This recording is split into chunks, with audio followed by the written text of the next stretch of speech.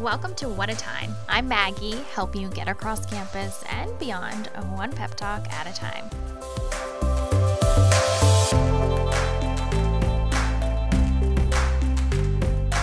Today's pep talk is about how to get people to like you, and spoiler alert, it has nothing to do with people pleasing. This topic is pretty personal to me, and it's something that's come up during quarantine that I've been reassessing how I give to people. Normally, I wait a little longer before I share topics that I'm personally going through because I like to have a lot of perspective on it and a lot of time in a topic before I bring it on here. But this has been something that's coming up for my clients a lot as well. And I know I say that all the time, but it's true. So I decided to share what I've been thinking about people pleasing and how people perceive you and how to get people to like you, because I think that it is really relevant, and I heard something that totally changed the game on how I thought about it, so I wanted to share. First of all, I'm a people pleaser. I want people to like me. Even saying that is kind of cringy to me and makes me feel very vulnerable, but I know that it is a super common, normal human experience, especially for those sensitive, empathetic types. And I talk about old souls and fitting in another podcast that I'll link in the show notes, but that's kind of what I'm addressing here. I find that when you're a sensitive person, you're able to pick up on the needs of other people. And if you want that other person to like you, it is a very easy trap to fall into that you try to fulfill those needs for that person. Anyways, let's talk about common ways we can be a people pleaser. Do any of these sound familiar? You make yourself really available. I am a really big personal offender of that one. So it's when you drop what you're doing to do something for someone else or to be there for someone else. It can also be making yourself really available for whatever it is the other person wants to do. So, someone asks you, what time do you want to go to dinner? And you'll be like, oh, I don't care, whenever you can go. And the person picks a time and you don't actually really want to go at that time. That can be people pleasing. It is also just going along with what the other person has going along and just being available for their ride. Gosh, there are so many ways that we contort ourselves and make ourselves available in order to get other people to like us. So many ways. Next is always doing what the other person wants. So if someone's like, hey, what do you want to do tonight? And you're like, oh, I don't care, whatever you want to do. That can be a way that you're people pleasing. Another way we people please is just agreeing with what everyone else is saying, regardless of how you actually feel. I don't do that one as often, but when I do, I feel so gross after, like the self-betrayal gross. And I have to be so super gentle with myself after because I'm human.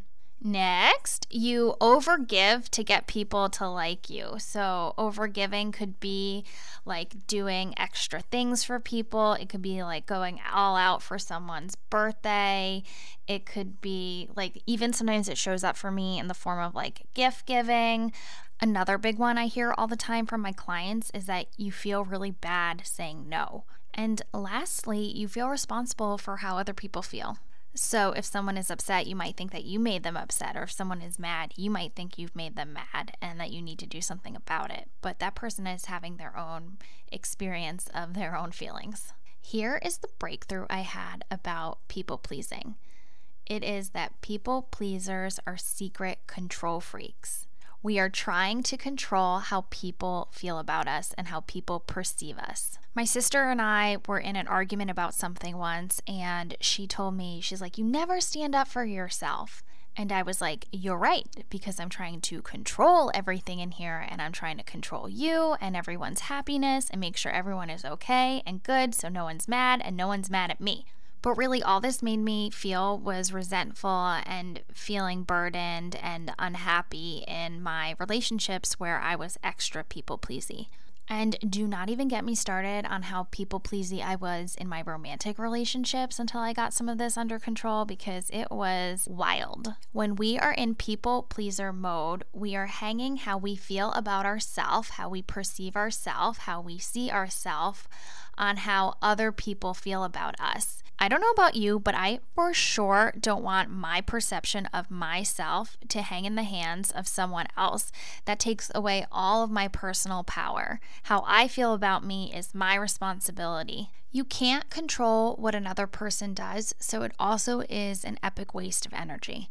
Addressing myself as a control freak instead of a people pleaser really helped me shift out of my people pleasing ways, because it made me assess where I have control and where I don't, especially when it comes to the way that people see me. A big thing that helped with this is I just ask myself why. When I'm making plans with anyone, when I'm doing anything for anyone, I ask myself the why. And if it's to get anything out of them, I don't do it. And the second thing that I think about is self-betrayal. What parts of myself am I giving up to fit in or to be friends or to please the other person? Now, there is always compromise when it comes to dealing with other people, but there can be over-compromise where you become selfless instead of self-full.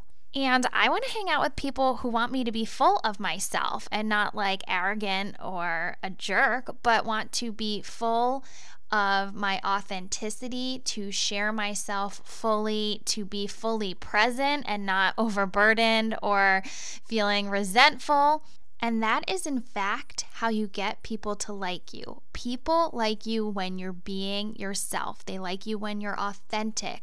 I don't like when my sweet, lovely, people-pleasing friends are trying to appease a situation. I like it when they're being true to themselves, and then it gives me permission too to be myself. So my mentor Gabby Bernstein says that like when you shine, you give other people permission to shine. And that goes for people pleasing too. That if you have an opinion or a boundary or say no, it inspires me to be able to do the same thing. And then we can be friends on a more authentic, grounded level. And I totally get that community is a necessary human instinct part of our lives, and that when we feel like we're not in community, it can feel really uncomfortable.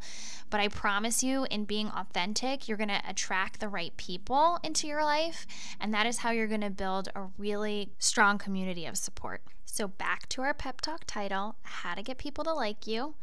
The answer is stop people pleasing. Figure out your own boundaries, cultivate a full sense of self, which also means being human and messing up, and that is totally okay and expected, and being friends with the people that are attracted to that version of you. And this is a big life lesson. You're not going to do it all in one day. What I suggest you start with is just figure out why you're doing the things you're doing and see if it's to control someone's perception of you. And then maybe ask yourself, what do you really want to do? What do you want for dinner? What time do you want to hang out? How do you want to spend your time? How do you want to make yourself available? And take some of the power back to being full of self, not full of yourself, but just knowing who you really are, what you really want, because that can really get lost in some of the people pleasing. That's today's pep talk. I hope it was helpful. I know this has been a big learning experience for me, and I hope that you can take some of my mistakes and make them into some of your lessons too. For more tips and tricks and mentoring, my website is maggiedepasquale.com. If you could like, subscribe, share, do all the things. It's always so helpful to me to grow this platform. And as always, I'm rooting for you.